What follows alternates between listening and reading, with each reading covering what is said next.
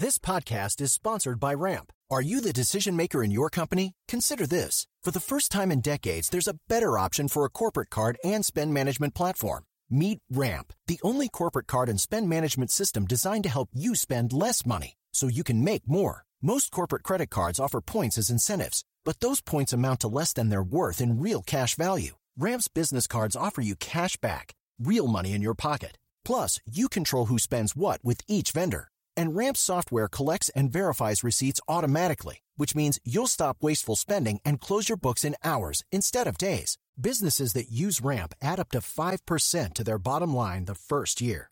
If you're a decision maker, adding Ramp could be one of the best decisions you've ever made. And now get $250 when you join Ramp for free. Just go to ramp.com/easy. Ramp.com/easy. RAMP.com/easy. Cards issued by Sutton Bank and Celtic Bank, members FDIC. Terms and conditions apply. Just a reminder that Big Mood, Little Mood with Daniel M. Lavery happens twice a week. Slate Plus members get an additional mini episode or Little Big Mood every Friday. Sign up now to listen at slate.com/mood.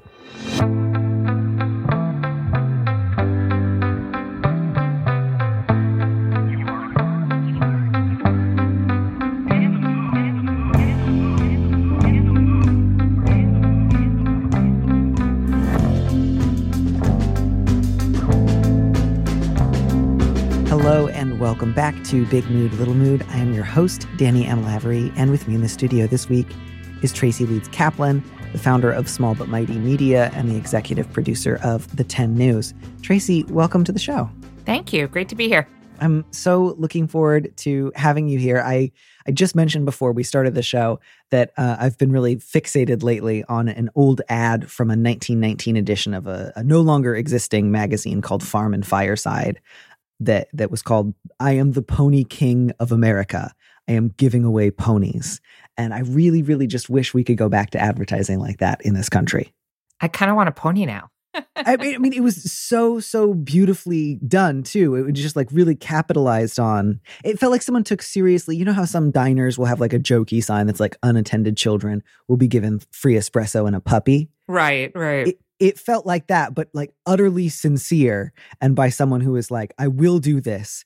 Everyone deserves a pony. Do not let anyone tell you this is impossible. I will make it happen. Yeah. I think we all deserve a pony. We also all deserve the puppy and the espresso too. Yeah.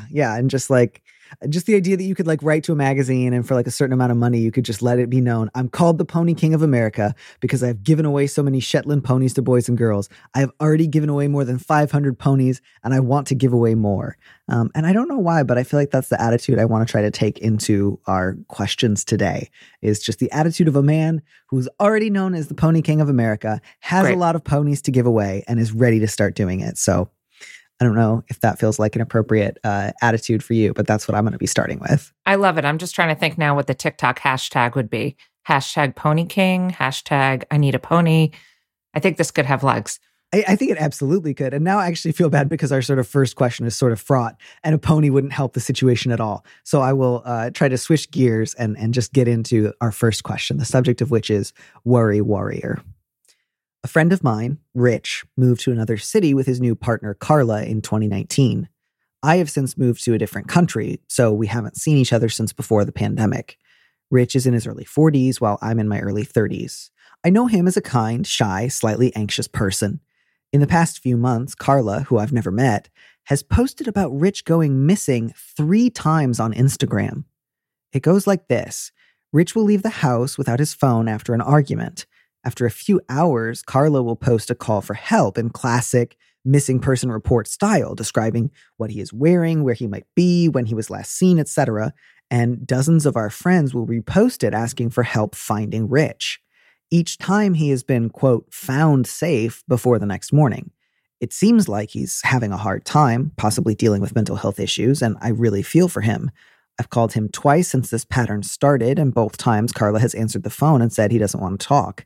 I've stopped calling to respect this. He's off social media, and another friend says he hasn't responded to emails.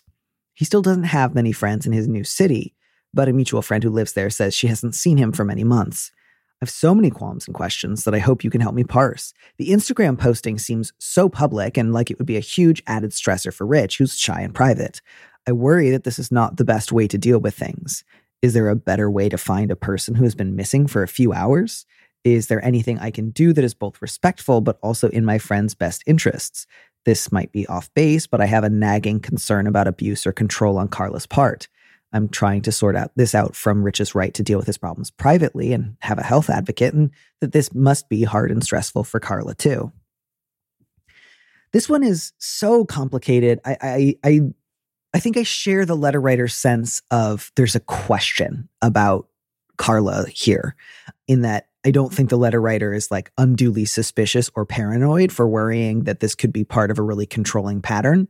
I also don't feel so confident that there's like a smoking gun that I want to definitively say like, yes, Carla's the problem. Try to, intervene in some way. So much as just, I think that's a reasonable concern to have here. Part of what makes this situation so distressing, worrying is just there could be so many possible explanations for why this is going on.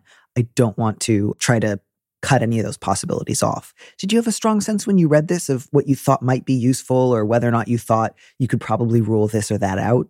I had the same thinking of just, it raised more questions for me of just what's going on with Carla. Does she regularly post things on Instagram that are kind of looking, cries for help in other ways? And how much does this writer know Carla? Because I think that seems to be the missing piece for me, is no one really knows what goes on between two couples, right? You think you think you see the Instagram posts, but certainly not knowing what their relationship is like just leaves a lot of open questions here. Obviously, the person cares a lot and is worried about Rich and what's going on with him. Yeah. And I think, again, there's a shared possible sense of it's possible that Carla has a weird, controlling response to Rich seemingly just needing a few hours to cool off after a fight. It's also possible there's more going on that the letter writer and therefore we don't know about. And so I guess I just want to say, again, it's possible that he is behaving really abruptly or trying to incite fear and uncertainty in the way that he's disappearing. Or it could be that she's reading way too much into just like, I'm going for a drive and I'm not going to take my phone with me. I don't want to say definitively I feel like I know the right call there. So then there's just the sort of question of, how do I try to get a little bit more information?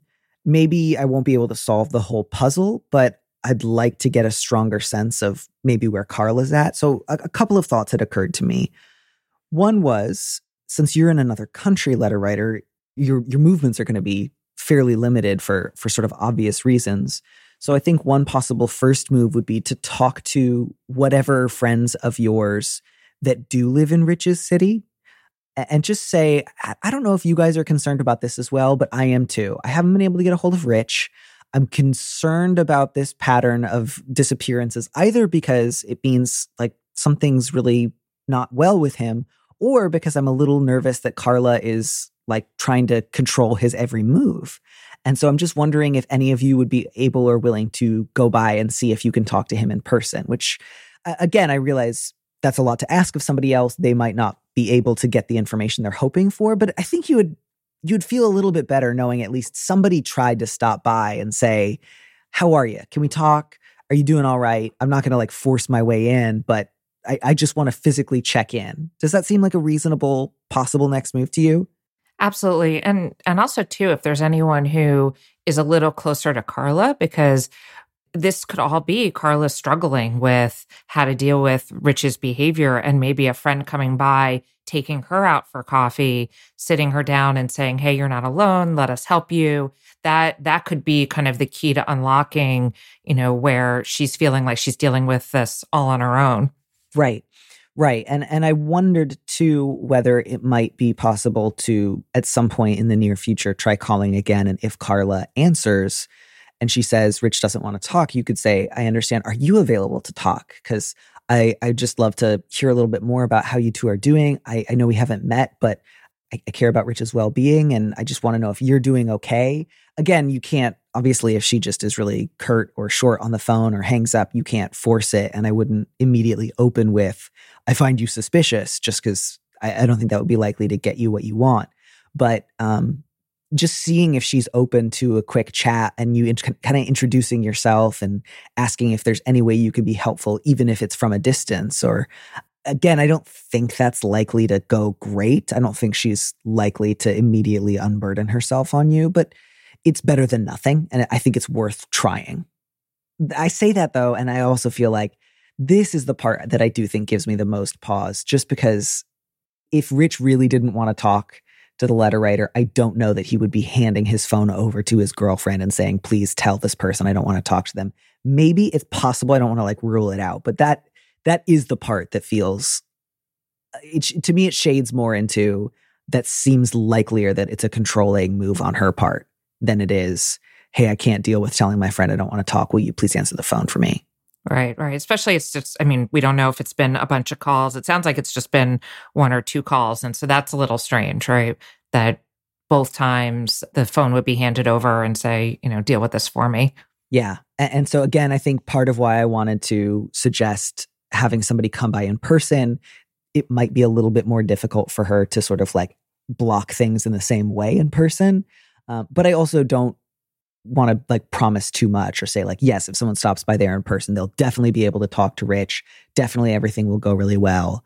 And I'm only advising sort of opening with like friendly concern with Carla as a strategy. It may be that in that conversation, you get more information and you decide, I'm actually concerned about the way Carla treats Rich. I think this might be abusive and controlling. And I now need to have a different conversation with some of our other mutual friends to figure out what, if anything, we can try to do. Because again, like when it comes to something like, if we collectively wanted to try to call in a wellness check, what would need to be happening in order for that to be justified? And the barrier for that is pretty high, usually for pretty good reasons. But I think this is that sort of tricky middle ground of something's going on. I wish I knew more. I don't think it's yet risen to the level where we can just like call up a non-emergency line and get like the state to intervene because everyone here is an adult and you're allowed to ignore your friends or you're allowed to be weird on Instagram before the state will say, we're going to stop you. But that makes it difficult. It's really difficult to make that kind of judgment, especially from a distance.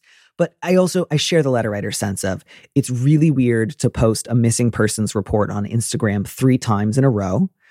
It's really weird to do it. It sounds like she's revealed in the posts, we had an argument and he left. It really sounds like occasionally they fight and he wants to go decompress for a little while afterwards. He's not actively going missing in the sense of didn't show up for work or is gone for days and days. So it feels like likely here that she's seriously misinterpreting just what it means to be in a fight. But again, I don't know any of that really definitively. I agree. That's really weird. If that was happening to a friend of mine, I would be really confused.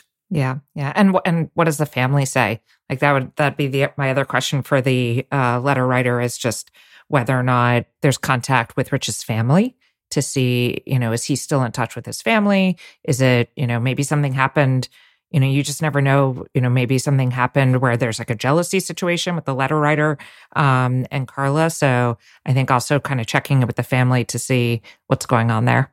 Yeah. And I think that's both a really good potential place to go. And also I would encourage the letter writer to use, your own best judgment. If Rich is not close with his family, or if you have any reason to think that they themselves are really overbearing or might like misuse information about his personal life in order to kind of like write in and like try to take over, obviously don't proceed at that point. But I do think this is a situation where checking in with a couple of other friends is a good one and would not be like gossiping or trying to instigate something unnecessarily dramatic. I do think, and again, to start with, I think it's important to be careful when you talk about something like this because it can feel like you can start talking about with friends and then once you all agree, this is really weird, you can kind of whip each other up into a bit of a lather of like imagining how bad it could possibly be. And I don't say any of that to say I'm sure it's all fine, just that you do want to proceed with caution here because there are certainly flags for worse behavior.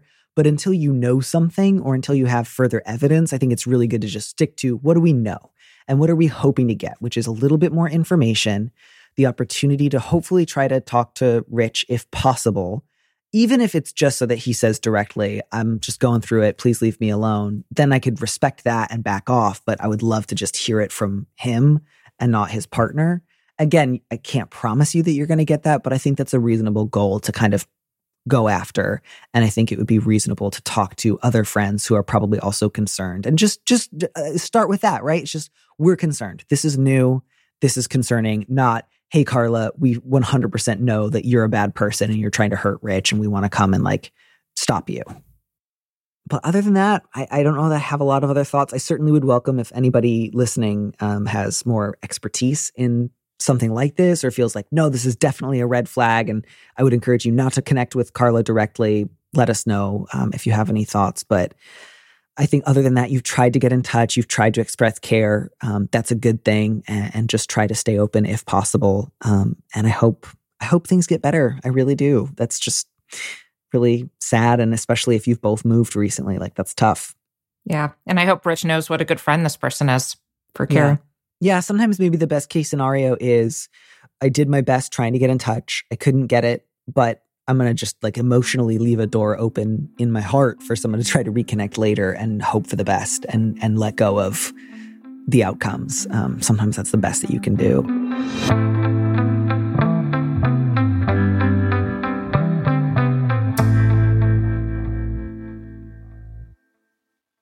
I think we can take a minute and maybe, if you're up for it, read an update from a recent letter writer, which is very exciting because I'm always asking for them and I don't always get them. Great, let's do it. Amazing. So this is a follow-up from the person who wrote the letter, Need My Social Sea Legs. And they say, thank you for taking my letter on. I cried quite a bit hearing your responses. Sometimes I think all I need in life is a reminder that I'm just trying to live well and I'm not a socially malfunctioning robot better off glitching out alone. I think either a couple of sentences got cut from my original, admittedly quite long letter, or I might have accidentally cut them myself before sending it. I remember writing a more succinct version of this, but to clarify the phrase cause more pain, I've had 2 queer friends in the past. One was a close friend that my straight friends stopped getting along with and who I lost touch with after they moved away. I regret not speaking up and questioning my straight friends' motivation for disliking them. Looking back, I can pinpoint, among other things, homophobic and transphobic attitudes that I didn't pick up on at the time and that contributed to that rift. Another friend/acquaintance was a coworker who was essentially run out of our retail job because of a transphobic manager, and I really regret not stepping up and defending her more. I know that my passivity contributed to both of those friends having a very hard time. These are the failures that I sometimes feel should bar me from queer friendships and which had partially motivated my self-imposed isolation. I don't know if that information substantially changes your read on the letter as a whole. Even so, there's no way to go but forward, and it's unlikely that I can shame myself into being a better person. I want to be good to queer people all my life, and I'm reassured by your answers that I can do so, starting with my new friend. I've also had a conversation about these quote-unquote failures with my father, who's been sober for decades and went through a process of admitting wrongdoing and making amends and coming back from periods of great personal shame. With all these perspectives in my pocket, I will try my best to put down self-loathing and learn from the past to make my present a little more positive and a lot more queer. This was truly lovely. And, letter writer, I will refrain from giving you a whole bundle of additional advice, but I will just say having this background information does not change my answer at all. I can both really understand, in retrospect, deeply wishing you'd done more to defend someone, and also saying none of that bars you from coming out now or from making new queer friends now, or feels like, wow, this is like really, really awful stuff. So I just, I wish you the best. Thank you so much for the update. Yes, you still deserve to, be out and have queer people in your life.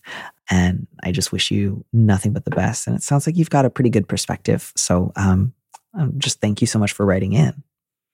I realize, of course, that's not really a conversation that you were there for the first time around. So there's not too much for the two of us to discuss. But I do feel like a sort of recurring theme in today's show, at least, is just this sort of question of, on what basis can I sort of like found my actions? Like, what justification do I need to do what I hope is the next right thing?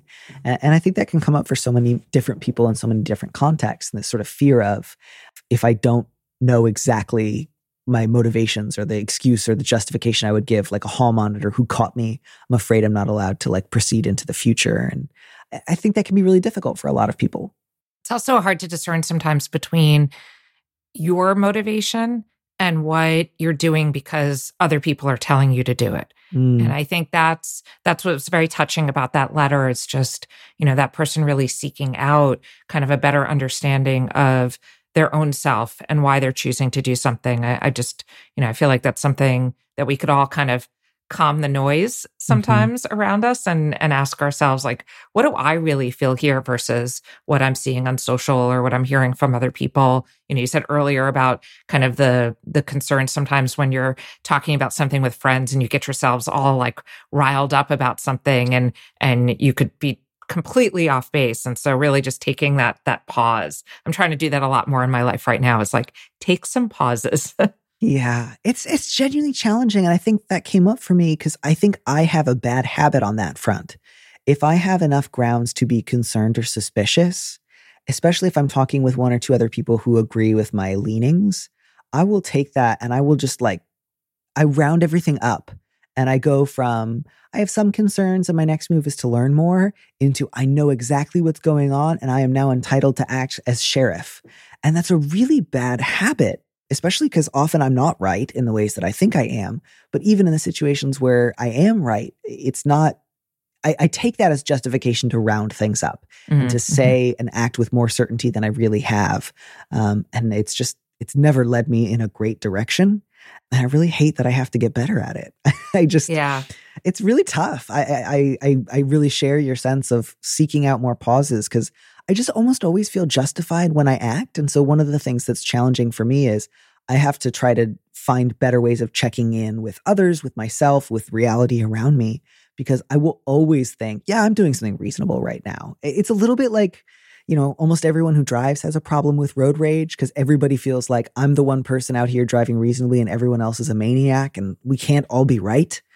But it is truly hard, to think about how will I try to assess my priors without totally losing my sense of scale. And I don't know that I have a great answer. If you have anything that's helped you find additional pauses, especially in moments of conflict, I would really welcome hearing about them right now. Yeah, I used to be super reactionary. And I think, I don't know, maybe it's because now I create a news show for kids. So I always have to be, now when I'm consuming the news or headlines, my brain is now trained to be like, what is this really saying? And what is it not saying? So if anyone wants to, join me in being a 10 News producer, that's a good training right there. But I think it's also, it's interesting, having kids has changed that a lot for me, because when I used to be so reactionary and I would see this look on my kids' faces, that just made me be like, whoa, okay, I need to take a step back here.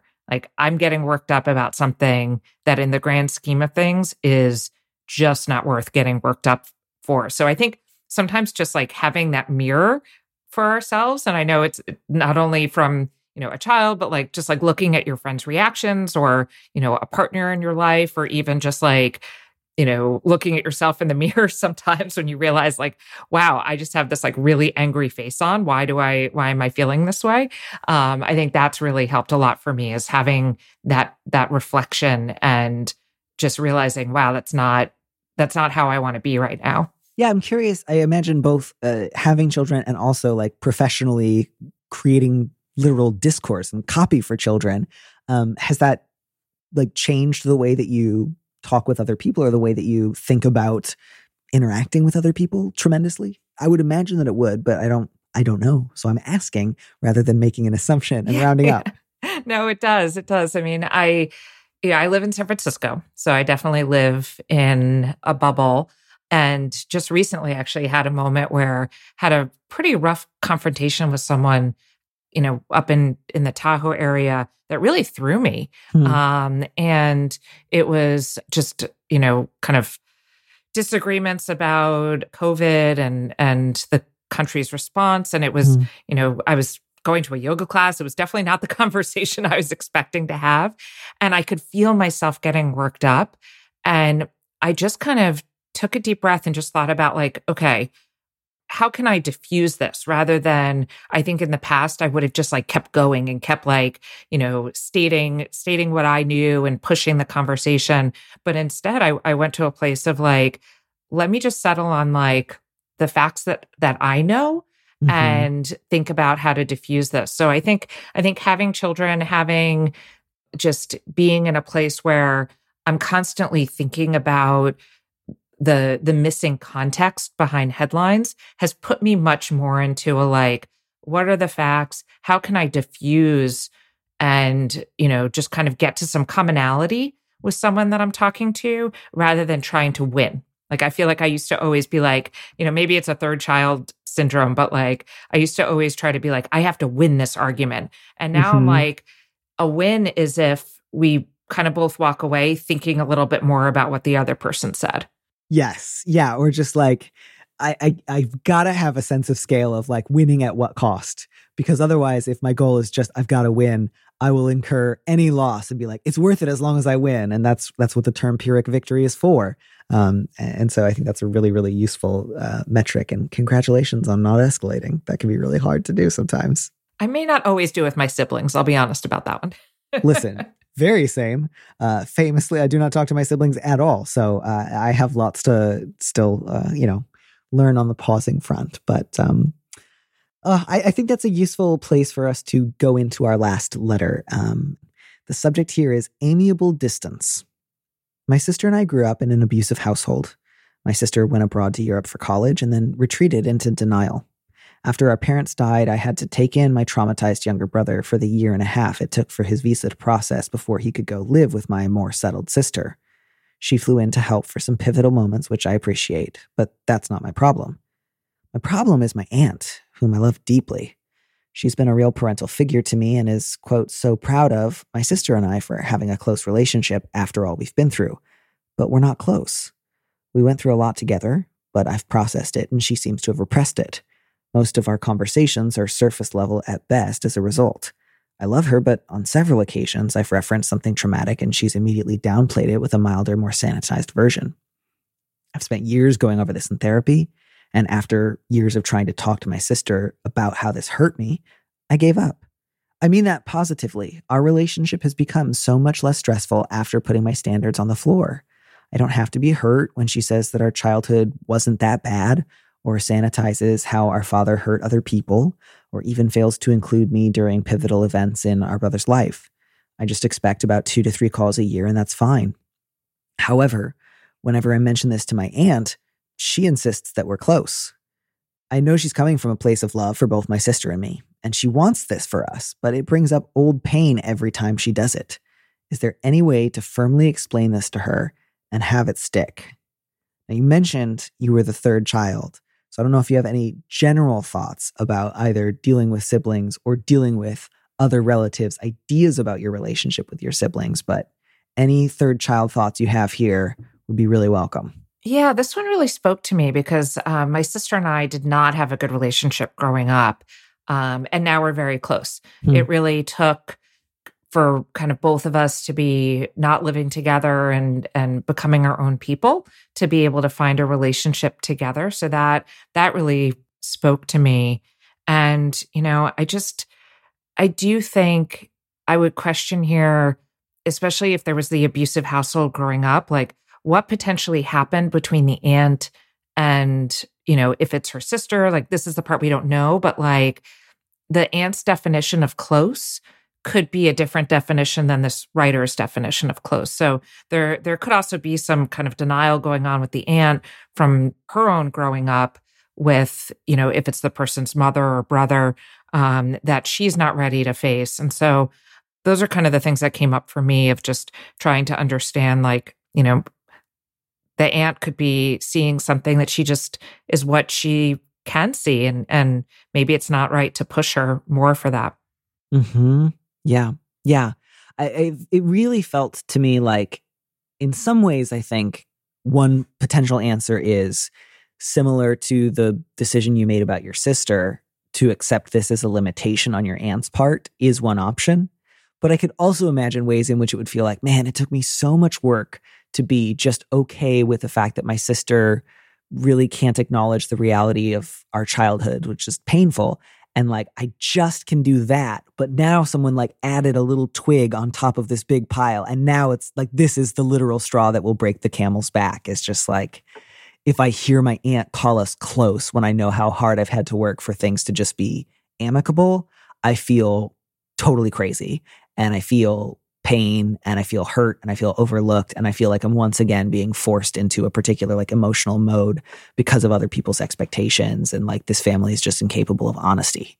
So I really both, I think, relate to, I think it would be okay and understandable if the letter writer eventually just decided, you know what, for whatever reason, it's important for my aunt to think of us as close. And I don't have to manage that for her. I didn't give her that idea. I'm not going around telling everyone my sister's my best friend, but I'm going to stop arguing with her about it and just say like, that's nice. That would be totally understandable. If the idea of saying that's nice feels totally inauthentic and painful and you don't want to do that, you certainly don't have to.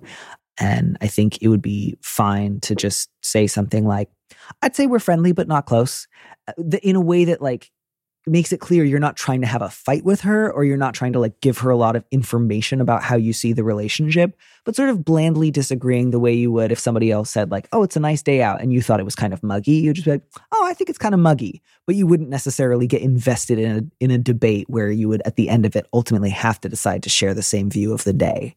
Does that seem possible to you? Does that seem like a reasonable potential way of responding? I like that, because I think also too, it's clear that this writer has has a good relationship. I shouldn't use the word close, I guess, because we don't know with her aunt, but it seems that way. You know, she says she loves her deeply, and I'd be worried that if she pushed too far, if there would be a negative impact on her relationship with her aunt. You know, and so just thinking about wanting this writer to still have that same deep relationship, and not wanting to jeopardize that, it may be better for her to just keep it casual, keep it, like you said. I think that's a great way to answer it. And I think if it is really nagging at her, really questioning what is it going to do for you to say something? Mm-hmm. Like, are you saying it because you need to say it? Or are you saying it because you think change is going to happen? I've certainly had this times with my own parents and that relationship where I've realized that I'm responding to something or I'm saying something and it's just for me. It's not, it's not going to change them. I've had to come to terms with that. And so I had to deal with the consequences of me saying something, and know that it was really just to satisfy my own desire that I couldn't not say something. Yeah. Yeah. And I think to that point, it's also, I really understand this letter writer's feelings. Nothing about this seems unreasonable to me. It's also just possible that for your aunts, two things. One is the standard for the rest of the family is so low that she genuinely feels like that is closeness. 2 to 3 amicable phone calls a year, a fundamental disagreement about how your childhood was, but also like at least some shared ability to co-parent your brother, or at least hand off the parenting of your brother.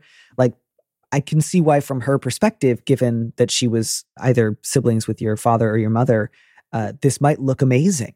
This might genuinely be, wow, this is like one of the best working relationships in our family, which is not to say you then shouldn't have any feelings about it.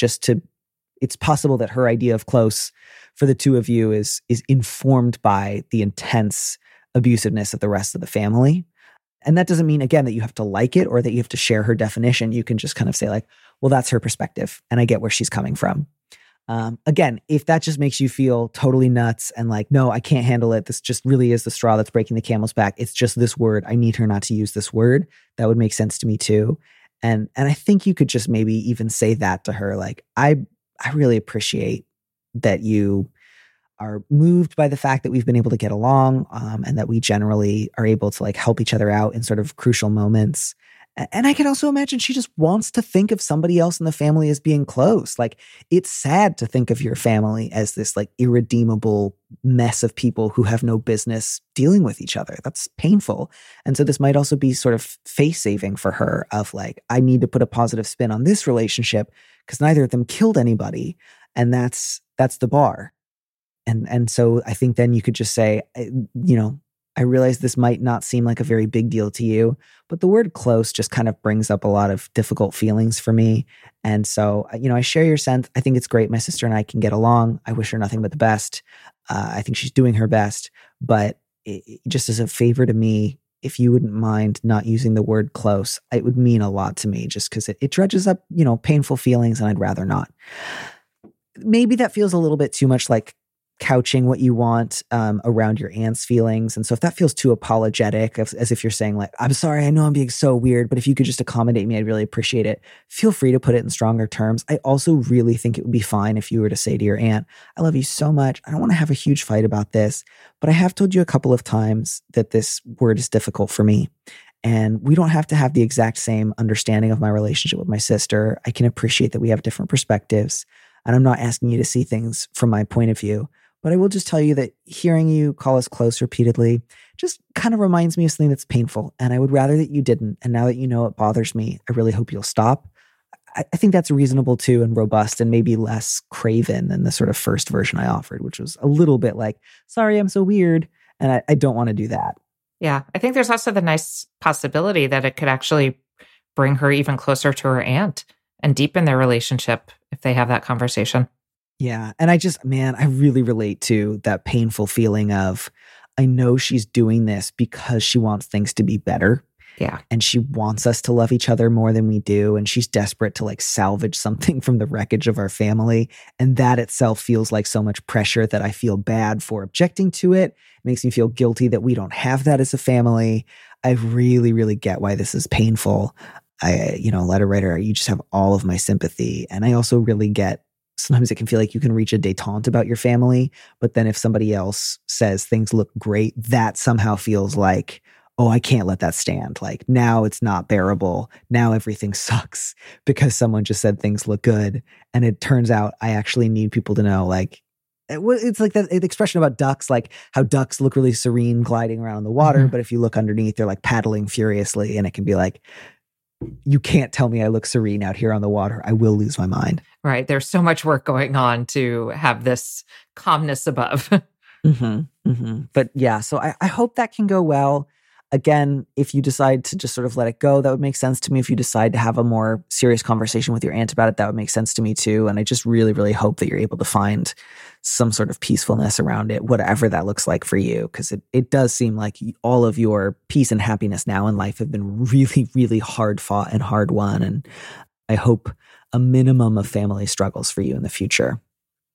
Do you have any sort of more general thoughts before we leave our audience about like, just ways that you think might be useful for people when they're dealing with siblings in particular?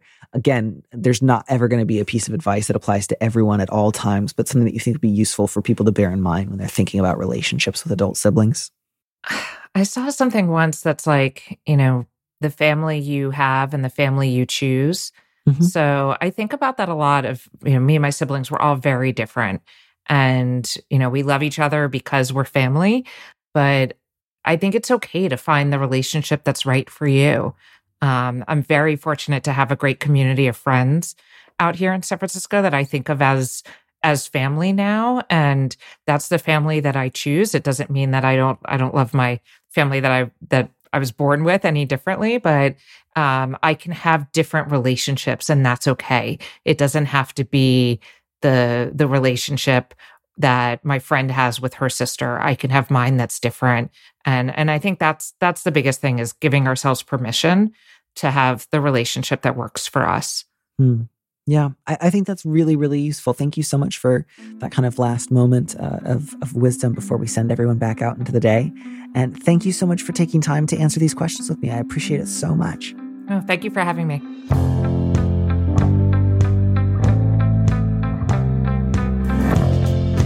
Thanks for joining us on Big Mood, Little Mood with me, Danny Lavery. Our producer is Phil Circus, who also composed our theme music. Don't miss an episode of the show. Head to slate.com/mood to sign up to subscribe, or hit the subscribe button on whatever platform you're using right now. Thanks.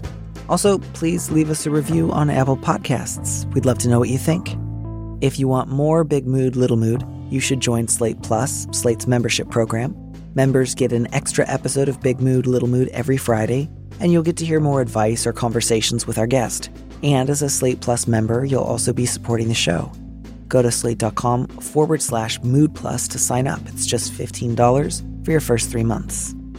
If you'd like me to read your letter on the show, maybe you need a little advice, maybe you need some big advice, head to slate.com/mood to find our Big Mood, Little Mood listener question form, or find a link in the description on the platform you're using right now. Thanks for listening.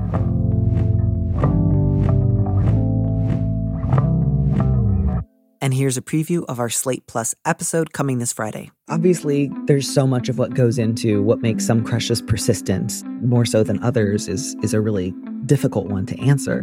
But I think that sort of idea of, I feel like this crush has legs, the implication is that in ways that others haven't, I think, because I wasn't allowed to have sex with him, which, again, I find really charming. Like, I think, letter writer, you're just dealing with like a really intense crush, and you really want to do something, all of which is understandable, I think useful in terms of how you talk about this with your partner, and I don't want you to feel any type of way about it.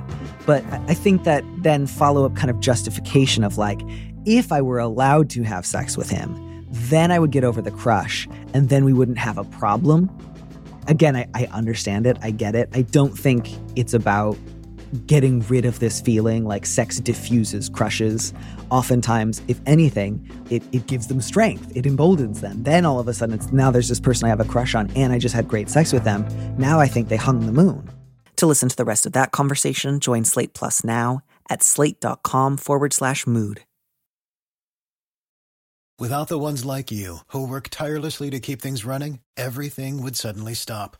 Hospitals, factories, schools, and power plants, they all depend on you. No matter the weather, emergency, or time of day, you're the ones who get it done. At Grainger, we're here for you with professional-grade industrial supplies.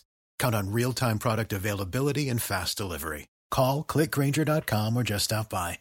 Grainger, for the ones who get it done.